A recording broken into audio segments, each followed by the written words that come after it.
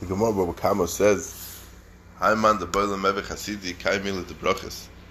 Somebody that wants to become a chassid to go to Filim Rishus Hadin, he should be Isaac in Hilchas Brachas.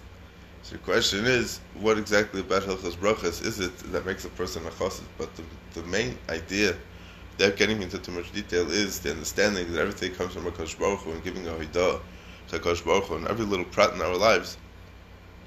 And we'll see that each specific thing gets a specific bracha, and in that oifen, that's the midas hachasidus that the Gemara may be talking about. So, Perek Vav, this is introduction to Perek Vav, Mishnah Aleph, Keita Mevachan Ala Peres. What kind of brachas do we say on fruits? So, Peres Ilan, on fruits that grow on the tree, Hu Aimer Bar Priya Eitz, makes a bracha Baruch Atah Hashem Lekin Melech Haolam Bar Priya Eitz. Just note that the Mishnah does not speak out the whole length of the bracha. The Gemara says that Kol HaMishanim Yimatbeah Shetavu Chacham Bebrachas Ein Bracha. Anybody that changes from the nusach of the bracha that Chazal were masakim for us, so then it's not considered a bracha. I mean, he's saying something, but it's not worth a bracha. Chutz min hayayin, and anything that comes from a tree, you make ha'etz besides for wine. Sha'al hayayin hu oimer, a wine you say by priya gafen. And the reason for this is because there are chashivas of wine. And that's what Rashi says in the Gemara on Daf Lamed Hey. Well, peris ha'aretz hu oimer, and on fruits that grow on the ground, he says by priya dama. Chutz min hapas, besides for bread, sha'al hapas hu oimer, ha'moitzi lechem min ha'aretz. So actually, the question in the Gemara is that ha'moitzi lechem min ha'aretz or moitzi lechem min ha'aretz. Is there hay there? Is there not a hay there? The reason again is because of the chashivos, and it's a special bracha because it has special significance. And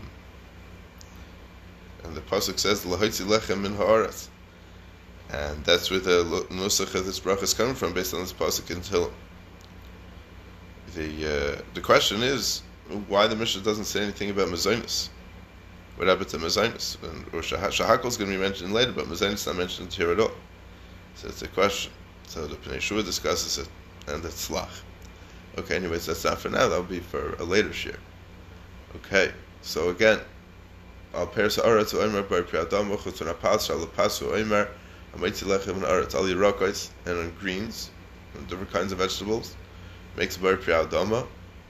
And Rabbi Yehuda says bar minei d'shoim, who creates the herbs or these kind of vegetables. What's the difference between what Rabbi Yehuda is saying and the Tanna Kama is saying?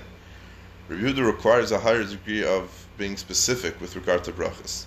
So he considers the bracha of Bar Pri Adama very general. And it's not appropriate bracha to say for cabbage and greens. And the plant itself is eaten as food. And for seeds, like grains and beans, that the seed is eaten rather than the plant itself. So that's going to be Bar Minei D'Sham.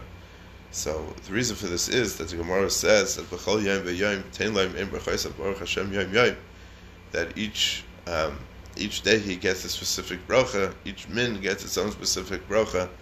And it's interesting because the Mishnah later on at the beginning of the 9th parak also says that Rabbi Yehuda says that on the person who sees the Yam HaGadol, he makes a bracha, he says Yam HaGadol, he doesn't make the regular Isa B'Yis. We see that Rabbi Yehuda goes into the detail of the bracha to specify the specific details of each bracha.